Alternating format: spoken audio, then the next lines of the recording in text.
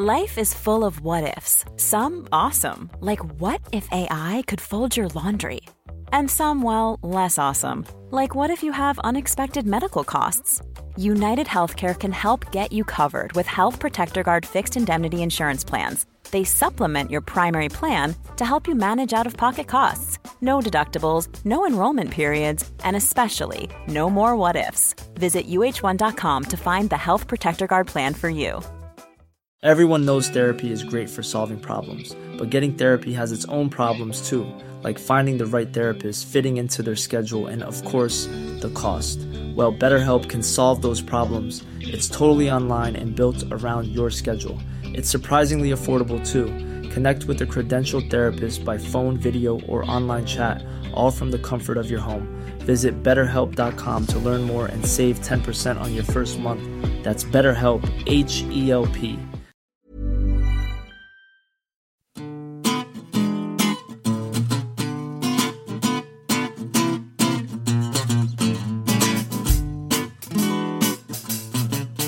Hi, I'm Stephen. And I'm Anoush.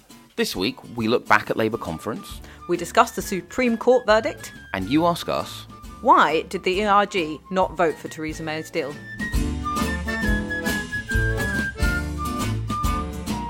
So, the big political story of the week is that Parliament is back after the Supreme Court ruled that... It never went away. It never went away, yeah. So we were both at Labour Party conference, which we'll talk about later on in the episode.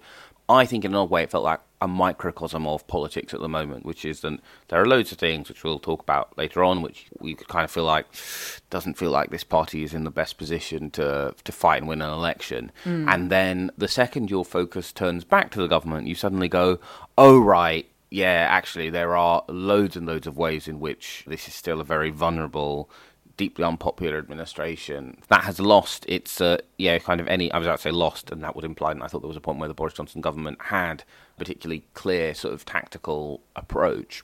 Now, it may be by the time that we have, this comes out for people who are not subscribers and therefore get this ad-free, maybe by the time it comes out, then the government has successfully negotiated the passage of a one-line bill to secure an election on a specific day with appropriate safeguards to guarantee an extension to prevent no deal. I kind of think that doesn't really matter because, well, it doesn't really matter in terms of the discussion we're going to have because we know we're going to have an election anyway. What to you do you feel the kind of important element of the Supreme Court judgment is? Like you say, it's important to look at it in terms of the bigger picture of politics. So it could go two ways. At the moment, it's making the government look chaotic, mendacious, making Boris Johnson look like he's lost control of the administration. It's making the opposition look like they're winning, which can be very bad for the reputation of a prime minister. And, you know, when you ask people who are slightly detached from politics, they're not going to tell you, oh, you know, I was focusing on Labour's composite motion on their strategy ahead of a general election in terms of Brexit. They're going to tell you Boris Johnson lied to the Queen, you know. So in terms of the bigger picture, the broad brushstroke, that's bad news for Boris Johnson. But then again, there's this other argument which you can already see on the front pages of some of the right-wing tabloids, which is this can feed into the view of an establishment versus prime minister or versus the people, or the people who are in favour of Brexit at least, scenario, which sort of reportedly is the way that Downing Street would like any future election before we leave the European Union to be framed. Certain MPs are concerned about that, not necessarily because of the electoral impact, but perhaps because of the personal impact. They've already been called saboteurs and mutineers and traitors, and some of them have to have security now, and some of them receive death threats, etc. So, it can be exploited by Downing Street, this outcome, as well as being something that makes Boris Johnson look terrible in the short term. Yeah, I kind of think a sort of people versus parliament election, I can see how it can broadly be carried off. I sort of think one of the problems with this verdict, right, is essentially MPs as a class are sort of surpassed in unpopularity and levels of distrust only by journalists and estate agents, basically. So, in the same way that, there was a lot of, in Labour conference, journalists complaining about speeches slagging off the press and going, oh, it's a bad look. It's just like, it objectively isn't. Yeah, I don't like it. I'm not saying that I'm glad that we exist. But, like, it's just like, has anyone watched, like, the portrayal of a journalist in a rom-com lately? Or had a conversation with someone who doesn't know what you do, in which inevitably phone hacking does come up? Like, of course it isn't. Actually, depressingly, I think it is probably a net positive when people see people at Boris Johnson's events booing journalists, or when they see Jeremy Corbyn slagging off the press. People don't like us. And I mean, I also think we should probably think a bit about why that is. But people do trust judges, they trust doctors, they trust a lot of the other people who we kind of keep reading. Sort of some commentators go, actually, it's a widening of the people versus Parliament thing. I kind of think that, I think MPs are right to worry and it will lead to more death threats, a worse sort of political environment. But I don't know what's a worse, but just a few death threats. It's a bit like having slightly more rubbish on the street corner. I think it's actually significantly less effective to widen the scope of it away from Parliament to everyone else. I just think that they just really thought they'd be able to have an election by now, and they don't really have a viable plan B. You could see that in their response, actually, to the ruling, because it was clear that they had no line prepared on what they were going to say. I did think that was really remarkable, right? Yeah. Because ultimately there were only three things that the court could plausibly decide. They could either have said, it's non-judiciable, it's not within our wheelhouse, but you clearly did do this to frustrate Parliament, who do you think you're kidding, and thrown the court out and kind of like wrapped everyone's hands. They could have gone, it's not our wheelhouse, and that would have been it. And they could have gone, it is our wheelhouse, you shouldn't have done it, and we do think, we're going to find some other way. We're going to find and those were the only plausible routes that the court was going to take, because essentially everyone who's not overly invested on the government side, including actually some people who are overly invested in the government side, will probably, of course it was about blocking Parliament. I think the person I do think has a lot of nerve is John Major, who was the first person to do this, sponsoring the court case, being like, it's really bad to do this. It's just like, I mean, I agree, John, but I haven't done it, so maybe you should just pipe down. But well, that's the ironic thing about not everyone, people on certain side of this debate treating the judges as, these sort of hero figures. Because if they make a ruling like this and you get into government, or your side gets into government, they can make another ruling that's just as inconvenient for you. So it's very strange to look at these people as heroes or villains. It's just worth celebrating the fact that the law seems to be working correctly. Yeah, what I find slightly bizarre about the present moment is you talk to any big name centre-right commentator, almost any Conservative politician, and they are deeply and correctly worried about the fact that they might lose office. And yet, at the same time, these same people are just like, but executive power, why is it being taken away from me? It's like, guys, then it's plausible that this fear you have about this thing and this anger you have about this court case, maybe there's a link. Yeah. But I do think I think it is kind of the hangover of Theresa May's approach after 2017, where the way she quelled an attempt to get rid of her was essentially to pretend that nothing that bad had happened and that she could carry on as normal. Because, I mean, so many of the government's complaints in private and public do basically consist of, it's not fair that the 2017 election has consequences. And it's just like, well, you don't have a majority, therefore you don't get to act like Thatcher or Blair. And I think it's also another example of people who are just far too obsessed with US politics, going, oh, this is going to make us have an American-style Supreme Court. It's just like, the American Supreme Court can say, we don't care if every senator's voted for it, it's unconstitutional. If they had a majority, they could pass a Johnson prorogues when he likes bill, and he could prorogue when he liked, but they don't, so they can't. Yeah, exactly. I mean, it is really strange the way that some politicians think that they are in power when they're in a minority government. It's just bizarre. It's just like, guys, that $1 billion you have to hand over every and also they all seem unable to make their leaders resign as well if they want to get rid of, well, I suppose they did manage in the end with Theresa May, but not when they should have been able to. I think Theresa May and Jeremy Corbyn have really set this new norm where no one ever resigns.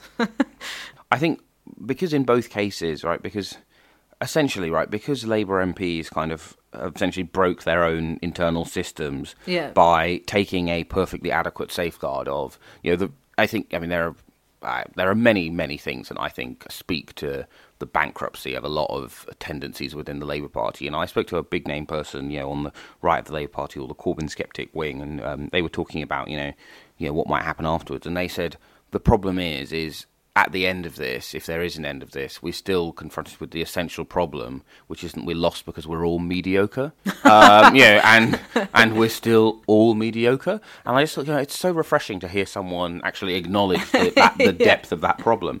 But there was kind of this sort of weird moment where people would again go, it's Ed Miliband's fault. And it's just like, Ed Miliband created a situation where you could not get on the ballot unless you had enough people to support you. Right, you could essentially have a cabinet full of your own backers. Yeah. And I think actually that is the really important thing about that threshold.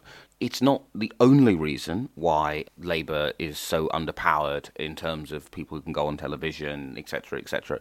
But fundamentally, if you create a situation where someone can become your leader without being able to populate the upper tier of their front bench with loyalists, and to have enough loyalists around, they don't have to make a choice between loyalists and competence because they don't have enough loyalists around to not have to just choose all of them. Then, of course, you end up with chaos, civil war, and gridlock. But that was the fault of Labour MPs who chose to game that system for their own advantage. And it does sum up their structural problem that grown adults are still going, it's not my fault for nominating Jeremy Corbyn to stop Andy Burnham becoming leader. Which, to be fair, did work. It's actually Ed's fault for creating a system with a safeguard I deliberately chose to override for my perceived advantage. It's like, no, it's your fault. Take responsibility. You are the authors of this mess. Yeah. And also look beyond the next year. Yeah. That's another thing that politicians don't tend to do. Those praising the judges, those decrying the judges. It's like, look beyond this week. What do you think is the long term of these precedents being set? Yeah, it's just like one of those things where I just find it wild, the number of supporters of a small state who, when I'm just like, look, I'm so relaxed about the executive not being able to do what it wants when it doesn't have a majority, and just like, isn't that also meant to be your thing as well? Yeah. It is wild. So I think, the other, I actually think, in another way, right, from a Brexit perspective, I think the worst has happened from the government's perspective, right? They've been forced to seek an extension. Parliament may now find ways to legislate to get rid of any possible trapdoors out of seeking that extension. Yeah. Also, it's much harder to find those trapdoors now you've been ruled as doing something illegal once. Yeah. Yeah. But the worst has happened from a Brexit perspective. I think the thing which would really worry me if I were in Downing Street is this story about this entrepreneur, and it's one of those nightmare stories because it involves so many words that I'm not 100% comfortable pronouncing quickly. Like, entrepreneur is one of those words where I really have to slow down to just be like, I'm going to say it. This woman who set up businesses called Jennifer Arcuri. She used to be a model, and her companies received large sums of money, grants from City Hall, and Boris Johnson is accused of not adequately disclosing his friendship with this woman. He's refused to comment on it. She's denied that she was ever romantically engaged with him. But, it's a dream story for almost every part of the press, right? It's a dream story if you're like a tabloid and wants to put a picture of a woman not wearing very much near a nominally serious story. It's a dream story if you don't like Boris Johnson. It's a dream story if you want to talk about Whitehall accountability. And now, there is something for almost every flavour of political journalist in this story. Yes, yeah. No one's going to be avoiding it. Yeah. And now, then Parliament is back. Layla Moran, who I think actually did, kind of was a really sort of good bit of just opposition politics. Urgent question down about one of the organisations. Matt Warman, the sort of the culture lead on that particular portfolio, I think, didn't have the world's most fun Dispatch debut. And I think it's that where Parliament coming back matters. The damage has been done over Brexit. But I think if the opposition parties, or indeed just individual opposition MPs, can find smart ways of getting that in the news, continuing to exploit the government's evident discomfort over it, then that, I think, may be more significant than anything to do with Brexit.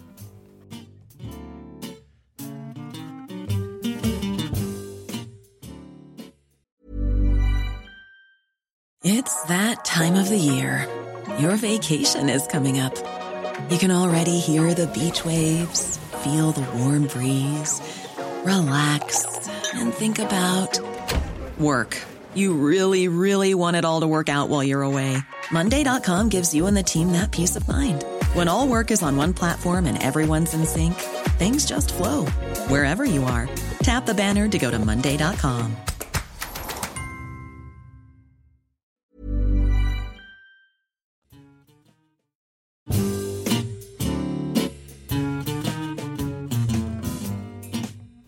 So, nominally the big political agenda, well, the big item on the political agenda this week was meant to be the Labour Party conference. Also, I mean, yeah, as it happened, of course, that conference was completely overshadowed by the Supreme Court, although I doubt anyone in the Labour Party will be particularly upset that their conference was overshadowed by the government being repudiated by our highest court. I think even before you get to the fact that the conference... Well, I think we probably both had quite a weird conference experience in that I was mostly reviewing David Cameron's book for the first 2 days because it's quite long and I had a fairly tight deadline. So I kept bumping into MPs who'd be like, how's it going? I'd be like, so I've got a lot of opinions about Cameron's prose style, and you seem to end up chairing almost every New Statesman I was chairing thing. a lot of New Statesman panels about very specific policy areas, which shouldn't be jarring at party conference, but somehow is, because everyone who asks you how the atmosphere is, including the MPs who sit on those very panels, wants to know what you think about the latest Brexit row or about, what's going on in Jeremy Corbyn's office, rather than, do you think that there's a lot of merits to extending universal infant free school meals to primary school students, for example.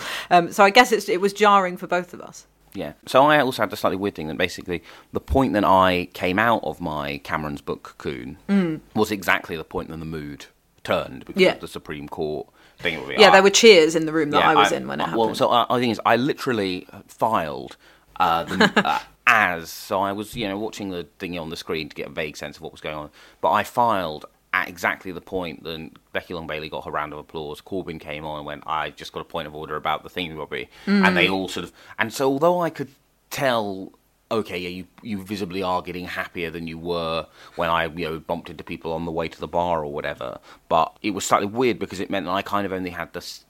The only thing I kept, the only sort of key sign that it had been a conference of two distinct phases were the number of people who said to me it's been a conference of like two really different moods in the sort of upbeat bit. Yeah, no, I think obviously when it opened, the big stories were the sort of abortive attempt to get rid of Tom Watson from the deputy leader position, and then Andrew Fisher, the key advisor, very loyal Corbynite, the author of the manifesto, announcing that he'd be leaving his post. So those two were really bad stories for Labour, and they were on the front pages. It was all like Labour infighting. And then there was a sort of Brexit stitch-up story where it was the leadership office would have to stop the mainly Remain-minded members from passing a motion that would tie the leadership to campaigning for Remain in the event of the sort of probably imminent general election. So those were the big bad infighting stories, and they were sort of the story of the first day, but they did disappear, I think, before the Supreme Court ruling came to pass, because while they were going on at conference, the big story that most people were seeing was the one of Thomas Cook collapsing, and that's a big story, and it's also a very big British media story. You get so much footage from it. It's great for TV journalists.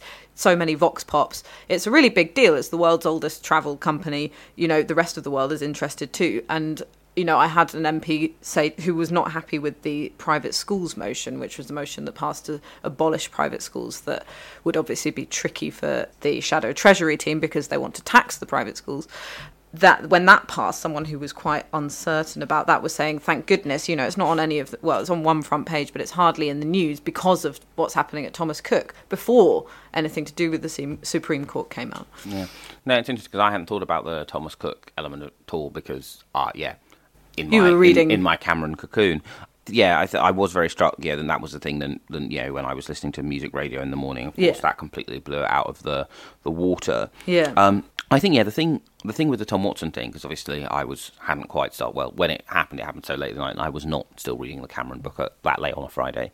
Is then it felt to me then people were essentially agreed that it was a bad idea, or they were sharply divided on why. Because some people were like, well, look, it's got to be done at some point. Yeah. And once you started doing it, you might as well follow through. You've set the mind in the mind of the broadcasters and most of the press that the story of this conference is division. So essentially what they did was they paid the price, but they didn't get the prize. And other people were just like, well, you do this, and the only point that Tom Watson becomes relevant again is if the leadership becomes vacant. Yeah. And the second you move against him, when he's on essentially right, he's part of what I think is at least a semi-permanent NEC minority. He's part of a minority on the conference floor, a minority in the activist base. The only reason to move against him is if you fear defeat or Corbyn wants to stand down. Now, to be honest, then this is where I think it becomes a lose-lose sort of proposition for the leadership.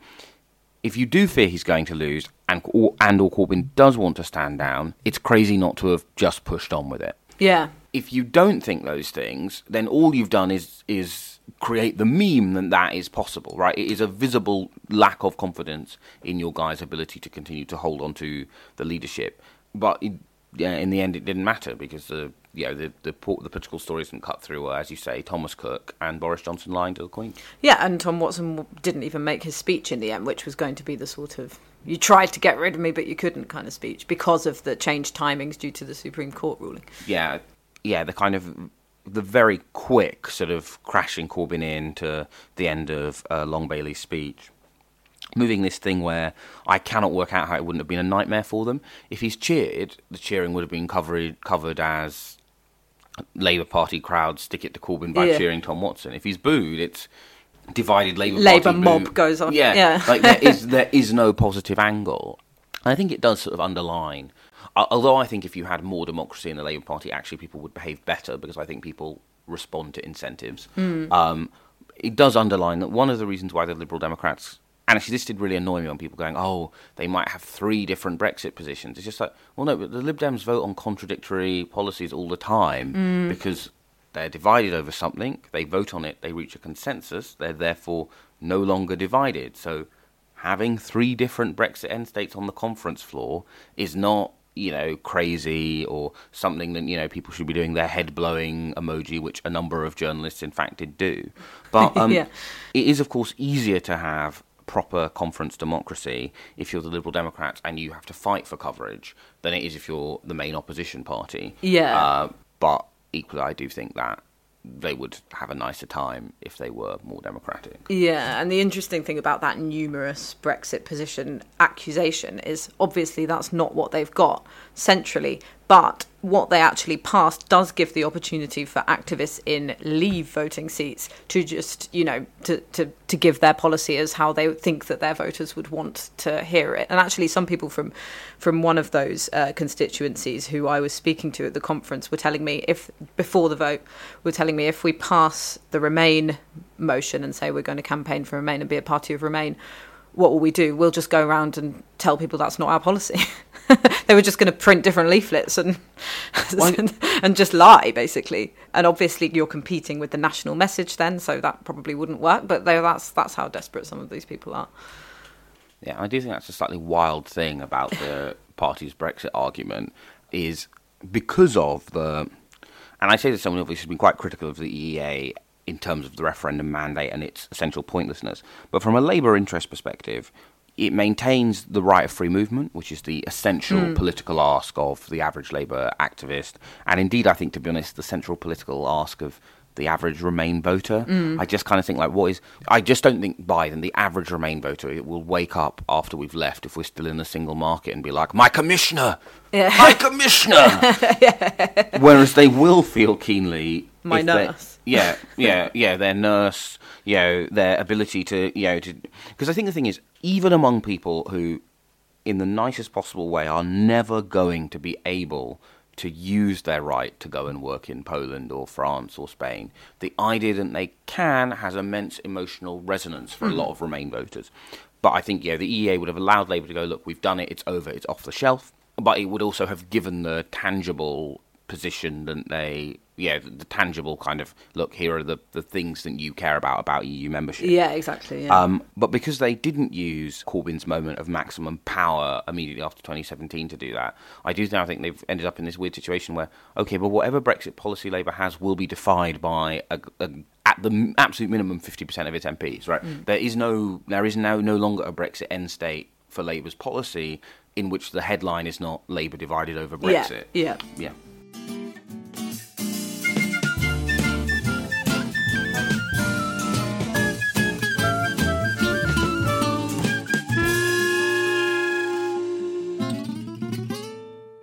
And now it's time for a section we like to call You Ask Us.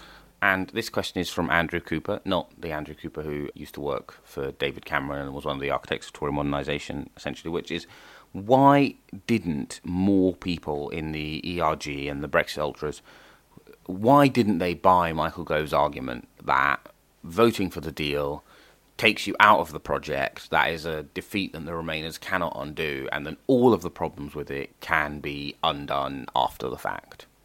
Well, this is one of the questions that some Tory MPs who have voted for that deal sort of tear their hair out trying to answer. I suppose it's because, it's a similar point to why the Labour Party opposed that deal or voted down that deal, because they aren't ideologically aligned to the people proposing it. They don't believe in it. They don't want to look like they're aligning with that faction of the party. And what matters more to them is ideological purity over sort of just getting it done, and then we can talk about the actual specifics in the transition period. That's sort of the impression that I get, and I think people who don't understand that perhaps don't understand that politicians kind of operate differently to normal people. They're so loyal to their factions. They're so loyal to their backgrounds as well, like the way they came up through politics, that they can't imagine, well, some of them can, but lots of them just sort of stick to their ideological zeal.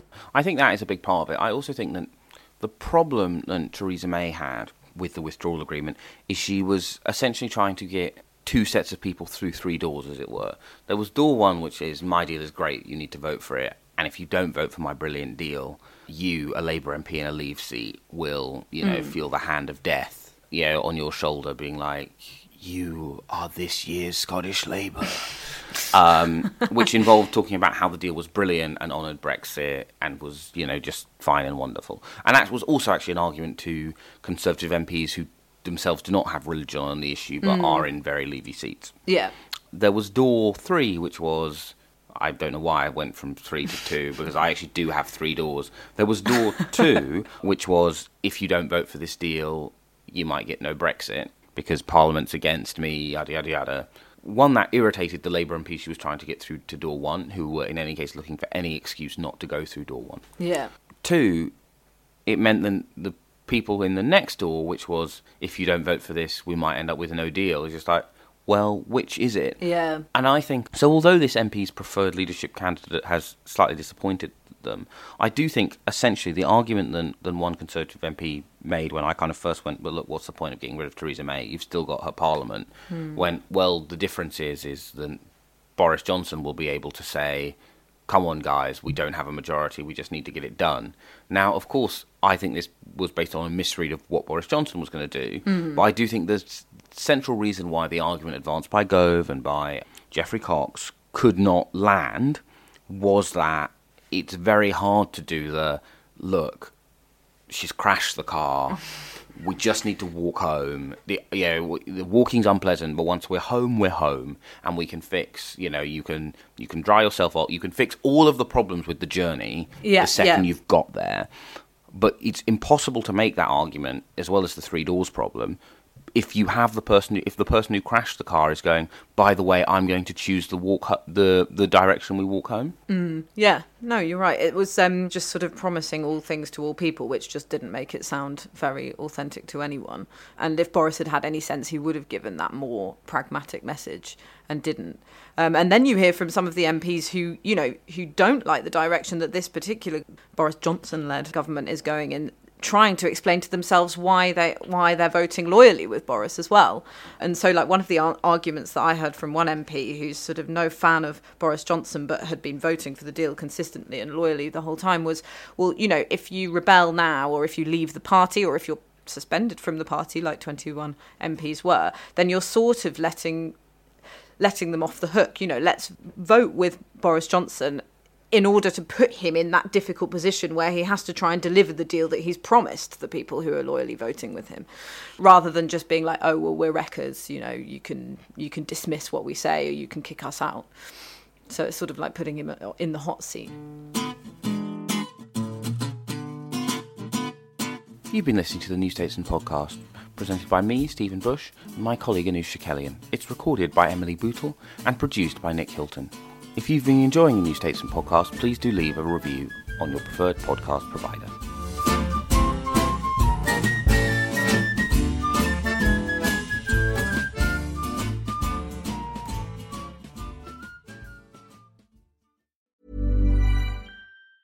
Hi, I'm Daniel, founder of Pretty Litter. Did you know cats tend to hide symptoms of sickness and pain? I learned this the hard way after losing my cat, Gingy. So I created Pretty Litter, a health monitoring litter that helps detect early signs of illness by changing colors, saving you money and potentially your cat's life. Pretty Litter is veterinarian developed, and it's the easiest way to keep tabs on your fur baby's health right at home. Go to prettylitter.com and use code ACAST for 20% off your first order and a free cat toy. Terms and conditions apply. See site for details. Trust in politics is broken. So can we get UK politics working again? That was the last time we were happy. 2012. I'm Beth Rigby, Sky's political editor. Join me every week with Labour's Jess Phillips and Conservative peer Ruth Davidson for some electoral dysfunction. This idea of nuance has completely left politics. Yeah. Together we'll focus on the policies that could deliver political satisfaction. Follow Electoral Dysfunction wherever you get your podcasts.